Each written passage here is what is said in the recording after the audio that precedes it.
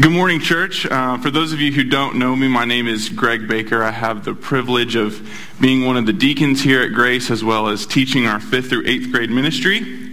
And if you would please, turn in your Bibles to Genesis chapter 24. That's where we're going to at least start this morning. But before we do, I do just want to say I'm really excited to be up here. I'm excited to get to preach to y'all this morning. I'm excited about what the Lord has taught me through these scriptures. And I'm hoping and praying that y'all are at least going to get a glimpse of that. But mostly that the Holy Spirit is going to be moving this morning in your hearts and in the hearts of those around you. So if you've been here the last few weeks, you know that we're in a sermon series called Pursuing the Promise. Stories from Genesis, where we go through the stories of these patriarchs, these great men of the faith, and we're looking at how their stories, the lessons that they learn, connect to the greater narrative of Scripture. Naturally, we started this series with Adam and the creation story, and we saw how God sewed creation together, how he separated the dry land from the sea, how he filled it with creatures, and finally made creation in his own image.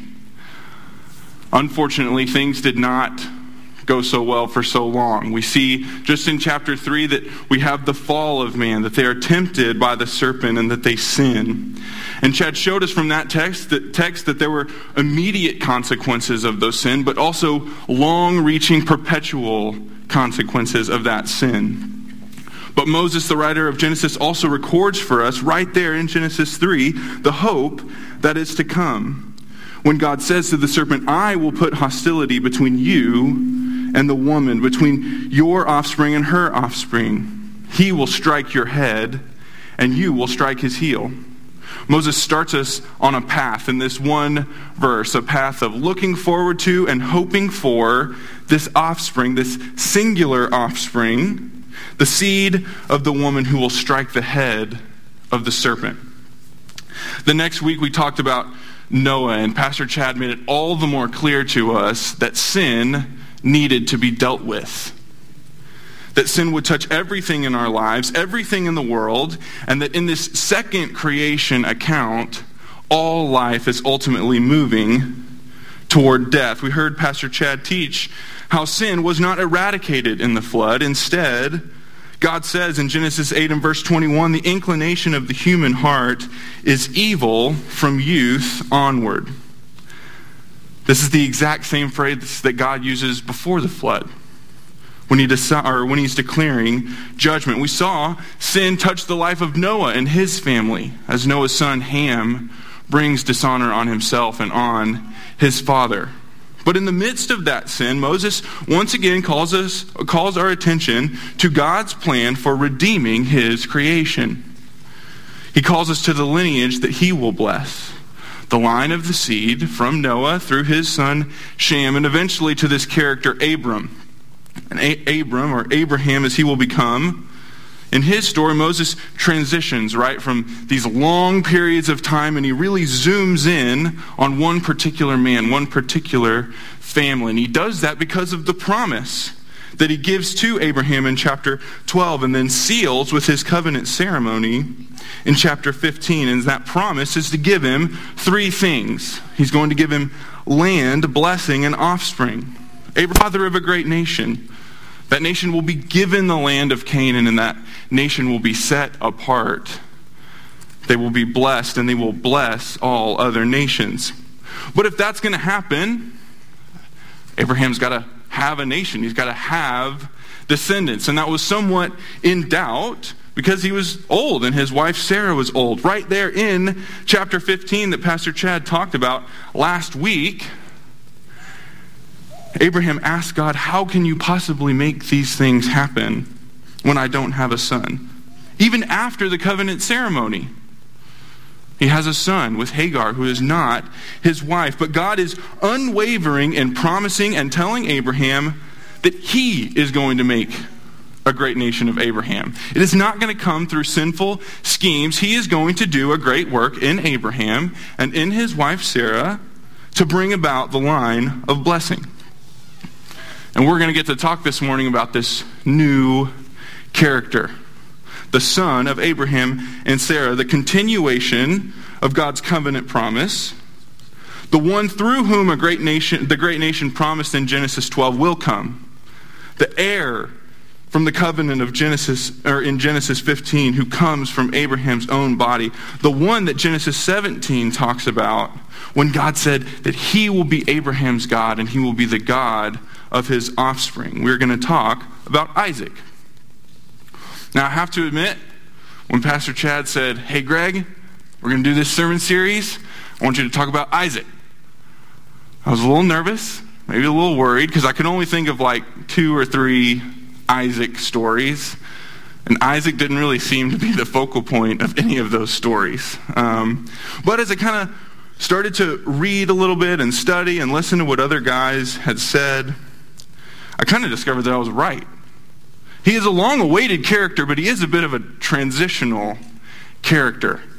But I hope that you can see this morning, as I have seen, that there is some richness in these texts. There's beauty in these texts. And so I want to take a bit of a flyover, maybe like a 1,000-foot view, if you will, of a few of these Isaac stories.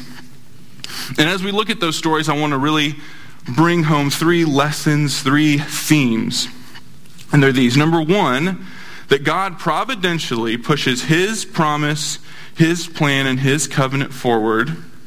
And most often, he accomplishes that task through the people of the covenant.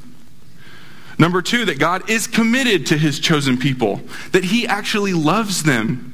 He comes back to them and he draws them to himself despite their disobedience. And number 3, I want us to see that when God's people recognize the covenant, when they trust in the covenant, that they are a changed people. Well, like 10 minutes ago, I told you to turn in your Bibles to Genesis 24. And now we're there. And this is not a story that I think is super well known. And like I talked about, Isaac is actually only in this story in the last couple of verses. But it is the story of Abraham sending his most trusted servant to find a wife for Isaac. And Abraham gives the servant these very particular instructions, careful instructions. He tells him that this wife is not to be from this land, from the land of Canaan. He's to go back to where Abraham is from, in Mesopotamia, to find this woman. And that no matter what happens, he's not to take Isaac there. He's got to bring the woman back. And he gives these careful instructions for the same reason that he wouldn't accept land from the king of Sodom last week. He knows that God is going to accomplish this. He knows that God has given him a plan, and Abraham intends to do everything he can to stay in line with that plan. So Abraham has the servant swear to him that he'll do all these things, and they go through kind of an odd ceremony, odd ritual, but it really sets the stage for what's to come, because Abraham doesn't tell the servant to swear by himself or swear by Abraham or all the riches that they have around him. He says, swear by the Lord. Remember, this servant would have been with Abraham for decades. He would have seen God do this great work, bringing about the covenant, working on Abraham. And Abraham wants the servant to know that he's now a part of that plan, that God is going to use him as his instrument to bring Isaac a wife, to continue the line of promise. So he packs 10 camels with gifts and with treasures and with food and water, and sets out on a journey that would have probably been several hundred miles back to Mesopotamia. And just as he gets to the outskirts of the first town, he finds a well. He has his camels kneel to rest, and he begins to pray. He says this in verse 12, Lord, God of my master Abraham, make this happen for me today, and show kindness to my master. This servant gets it. He gets it already. He understands that Abraham's instructions are good and that they are important, but that this is futile, that it will not work. This pursuit is not going to happen unless God blesses it. And before he can even finish his prayer, he sees a woman walking up. This woman is Rebecca, and the scriptures tell us that she's young and that she's beautiful, but mostly it talks about her generosity. Over and over there's this language of her doing things quickly, running here, quickly getting him water, offering to water his camels, which probably would have been 250, maybe 300 gallons. This is a generous, loving woman, and the servant recognizes that. And he asks her, whose household are you from? Can I come and stay with you? And this is her answer. I'm the daughter of Bethuel, son of Milcah, whom she bore to Nahor, Abraham's brother. She also said to him, we have plenty of straw and feed and a place to spend the night. Then the servant knelt low. He worshipped the Lord, and he said, blessed be the Lord, the God of my master Abraham, who has not withheld his kindness and faithfulness from my master. As for me, the Lord has led me on the journey to the house of my master's relatives. Blessed be the Lord, not withheld his kindness and faithfulness. The Lord has led me. That is what this story is about. It is about God putting his people at the right place in the right time to fulfill his promise, his plan for his glory. And when the leaders of Rebekah's household, his brother and his father, come, the servant sits down to convince him. Again, this speed. He won't even wait for the meal to be prepared before he starts to tell them how it is the Lord's will for Rebekah to come back and marry Isaac. And he doesn't convince them by bragging about Isaac. He doesn't tell them that Abraham is this giant slain conqueror. He doesn't tell them that he's one of the most wealthy men in all the world. He says, the Lord sent me. He said, the Lord was my guide, and he sent me straight to Rebekah. He sent me straight to your home. Laban and Bethuel answered, this is from the Lord. We have no choice in the matter.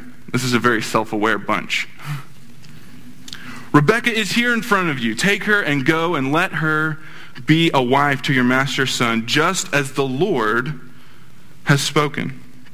So they go also to Rebekah, and she too is convinced that this is the Lord's will for her to marry Isaac. And just before they leave, Rebekah's brother and father send her with this blessing.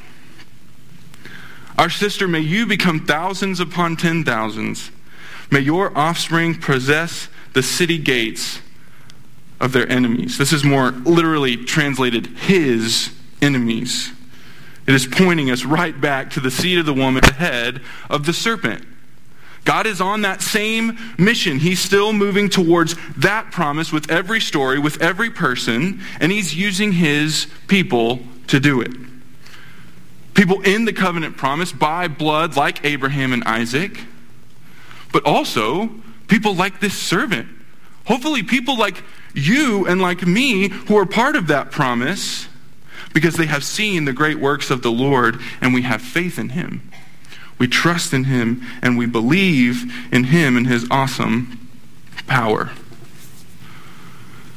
The story wraps up by Isaac coming home and seeing Rebekah from afar and loving her and marrying her, eventually having 2 sons with her, Jacob and Esau. And God was definitely not done with Isaac at this point, so we're actually going to skip over Genesis 25 and go right into Genesis chapter 26, where we are reminded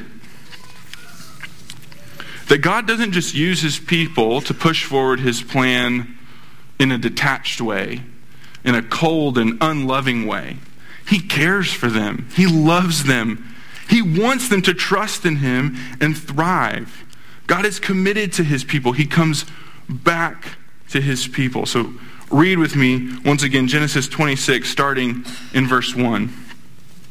There was another famine in the land, in addition to the one that had occurred in Abraham's time. And Isaac went to Abimelech, king of the Philistines, at Gerar. The Lord appeared to him and said, do not go down to Egypt. Live in the land that I will tell you about. Stay in this land as an alien, and I will be with you and bless you. For I will give you all these lands to you and to your offspring, and I will confirm the oath that I swore to your father Abraham. I will make your offspring as numerous as the stars of the sky. I will give your offspring all these lands, and all the nations of the earth will be blessed by your offspring. Because Abraham listened to me and kept my mandate, my commands, my statutes, and my instructions. So Isaac settled in Gerar. Right off the bat, we can see these parallels, right, between Abraham and Isaac. God says, hey, you, go into that land over there, be a sojourner there, trust me as you go, and I will give you these blessings. I will give you land and seed and blessings, just like I did your father. It's so similar that Moses has got to tell us, hey, this isn't the same famine as before, and this isn't the same leader of the household, but this is the same God. This is the same promise, so listen up. It's important that God makes these promises again to Isaac, just like he did to Abraham. It's important that God is confirming that Isaac's line is the line of promise. Unfortunately, this is not where the parallels between Isaac and Abraham end. In the next few verses, we read that when they arrive in this new land, that the men there are somewhat interested, I'll say, in Rebekah. And Isaac does not protect her. He does not defend her. He lies. He says that she's his sister. He's scared. He doesn't trust in the Lord. He says plainly right there in the text that he's scared that they might kill him to get to her. Isaac has forgotten. He has forgotten God's faith in bringing him Rebekah. He's forgotten all the trouble that his cousin Lot got in running from the Lord. He has forgotten the miracle of his own birth. He has forgotten trusting obedience in God. But look at this. Look at what happens when King Abimelech finds out what's going on. Then Abimelech said, "What have you done to us? One of the people could have easily slept with your wife and you would have brought guilt on us." So Abimelech warned all the people, "Whoever harms this man or his wife will certainly be put to death." God didn't send Isaac into a trap. He cares for him. I don't think there's any way to interpret Abimelech's reaction except to say that God had already been working in Abimelech's heart, preparing Abimelech's heart for the arrival of Isaac. God had set Isaac up for success. From here we see God go on to fulfill these promises. Isaac grows in influence and in land and in riches. Eventually he has so much cattle, so much land, so many servants that everybody gets jealous. And Abimelech has to ask him to leave. But where does he tell him to go? He says, "Go back into the Gerar Valley where your father Abraham once settled and dug many wells." God is leading Isaac back to the land that God promised to his family. And God is looking out for him, caring for him, blessing him the whole way. That doesn't mean there isn't opposition. There certainly is. The people of the land don't necessarily like that he's coming back and digging these wells. But at every point, he's able to move and he continues to find success. He continues to be able to dig more wells and prosper. Until eventually he's all the way back where he started in Beersheba, where Abraham had settled. And when he gets there, the Lord calls out to Isaac again, saying, "I am the God of your father Abraham. Do not be afraid, for I am with you. I will bless you and multiply your offspring because of my servant Abraham." So Isaac built an altar there, called on the name of the Lord, and pitched his tent there. So he comes through this trialing time where God has taken care of him. And just like last week with Abraham, God says, "Don't be afraid. I am with you. Don't be afraid. I am your shield. Even when you mess up, even when you disobey, even when you forget to trust, even when you forget what I have shown you, I am with you. I am your shield. My love for you is held up by my faithfulness, by my mercy, and I don't forget. I don't change, and I am your God." So I really love movies. I love all movies because I have a superpower. And that superpower is to perfectly match my expectations with every movie. So I'm never disappointed. They're always great. They're always exactly what I wanted them to be. And one movie that a lot of people thought fell on his face, but I thought was great, was this movie Arrival. with Amy Adams and Jeremy Renner. And the plot of the story is not really important. What is important is that it's an alien movie. And when you make an alien movie, the hard part is that you've got to make your aliens different than all the other aliens in all the alien movies, right? And so, spoiler alert, these aliens are different because of the way that they interact with time. See, they don't move through time in a linear fashion the way that we do. But this morning, we are going to do a little bit of a rival alien impersonation.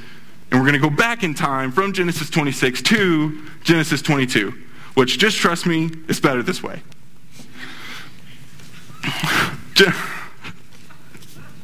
Genesis 22.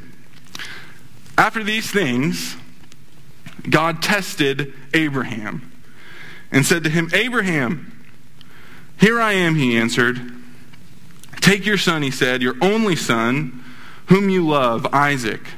Go to the land of Moriah and offer him there as a burnt offering on one of the mountains I will tell you about." So Abraham got up early in the morning, saddled his donkey, and took with him 2 of his young men and his son, Isaac. He split wood for the burnt offering and set out to go to the place God had told him about. This can't be right.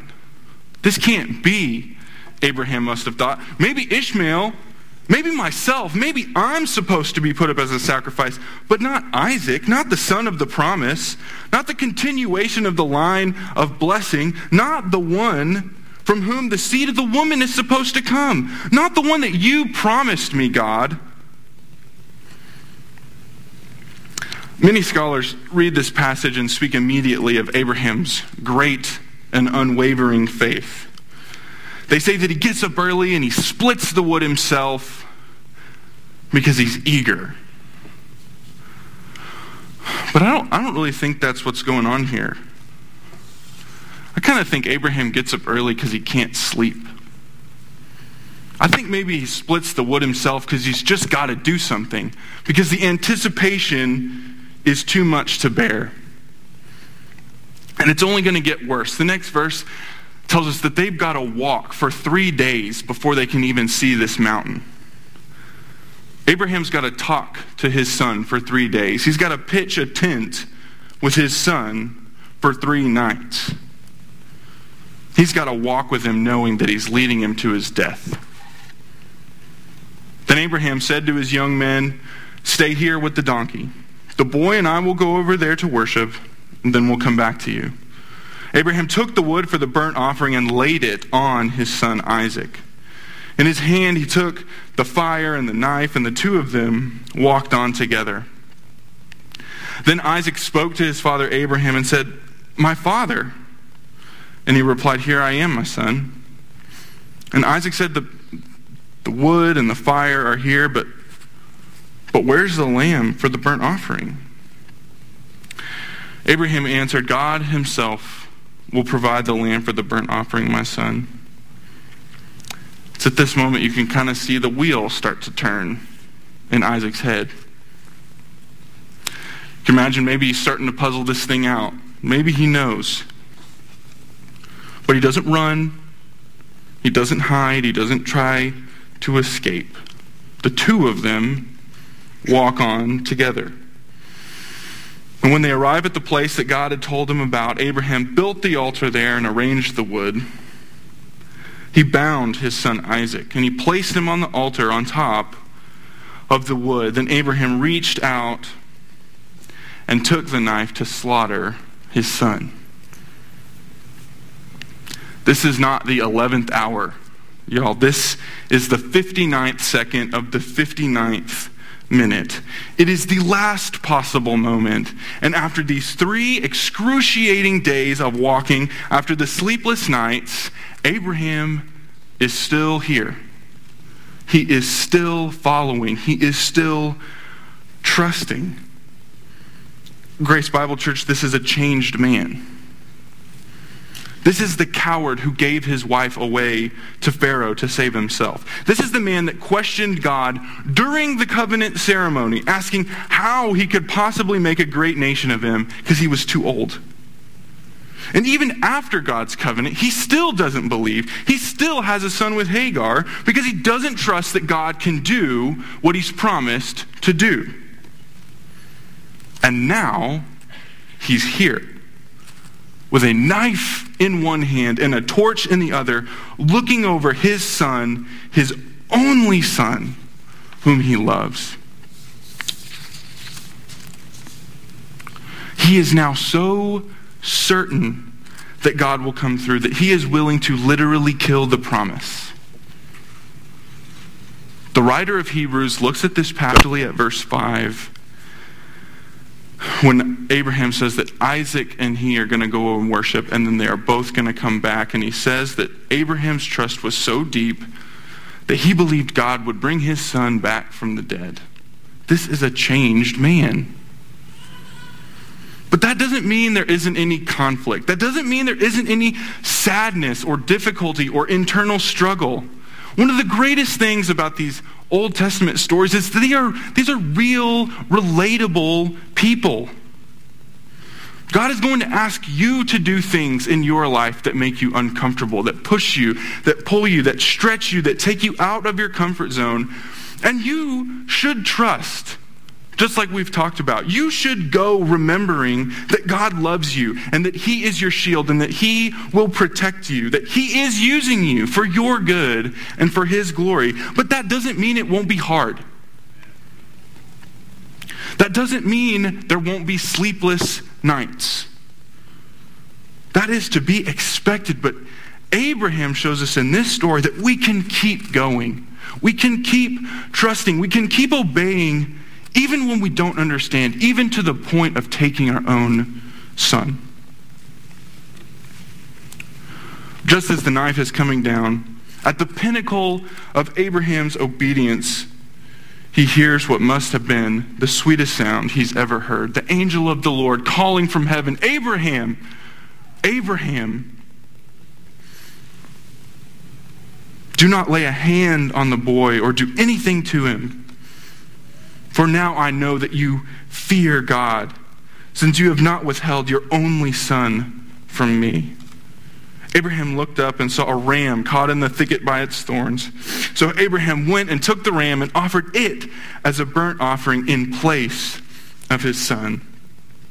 And Abraham named that place Jehovah-Jireh, the Lord will provide. So even today it is said, it will be provided on the Lord's mountain. Then the angel of the Lord called to Abraham a second time from heaven and said, "By myself I have sworn. This is the Lord's declaration. Because you have done this thing and have not withheld your only son, I will indeed bless you and make your offspring as numerous as the stars of the sky and the sand of the seashore. Your offspring will possess the gates of their enemies, and the nations of the earth will be blessed by your offspring because you have obeyed my command."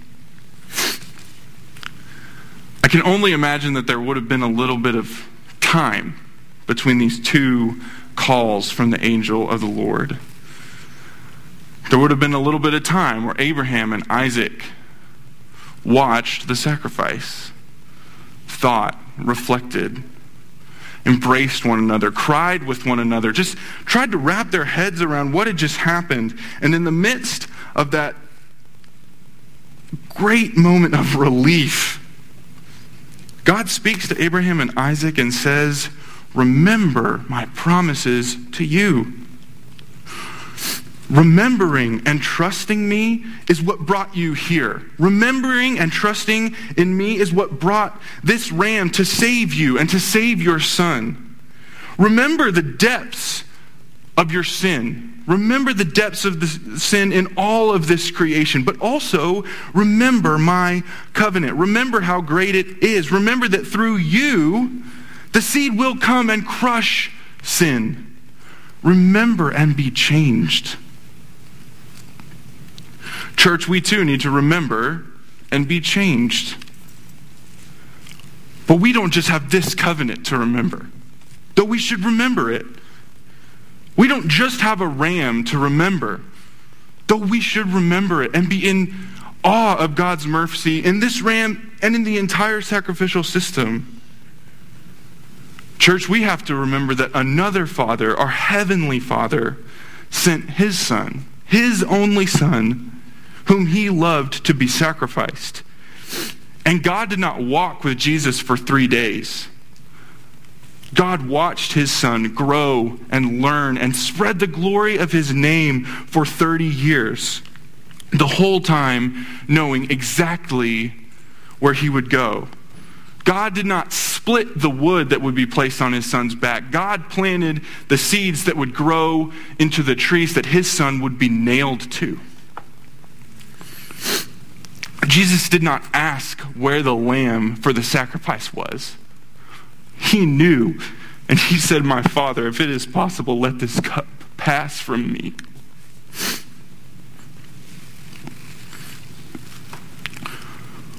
But most importantly, when God had raised the knife, when God was ready to sacrifice His Son, no one called out to Him. No one said, "Stop." No one said, "Don't lay a hand on your son." It really happened. God really, actually sacrificed His Son so that now we can say to Him, "Because you have not withheld your Son, your only Son whom you love, we know that you love us." Y'all, I know that you know these stories, and I'm sure that you have made these connections, but I want you to make them again this morning. I want you to really think about, reflect on the seriousness of your sin. That the only way that the God of the universe, the Alpha and Omega, could deal with your sin was to send His Son to live the life that you should live and to die the death that you deserve. And in light of that, think of the unbelievable, indescribable truth that then He actually did it. We actually have that gift, a part of His covenant family. And if you've never done that, if you've never asked God to be a part of that family, if you've never asked that your sin would have died on that cross, maybe this morning is the morning. I'm going to be in the back of the room on my right-hand side. I would love to listen to you, to talk with you, to pray with you. Let's pray now. Dear Heavenly Father, we thank You for this day, for this morning, for this church. I thank You for these people. I thank You for these stories and these scriptures. But we thank You foremost that You love us to the point that You sent Your Son to die on the cross for our sins when there was no way that we could ever deal with them or atone for them ourselves. Lord, we love You and we praise You. In Jesus' name I pray, amen.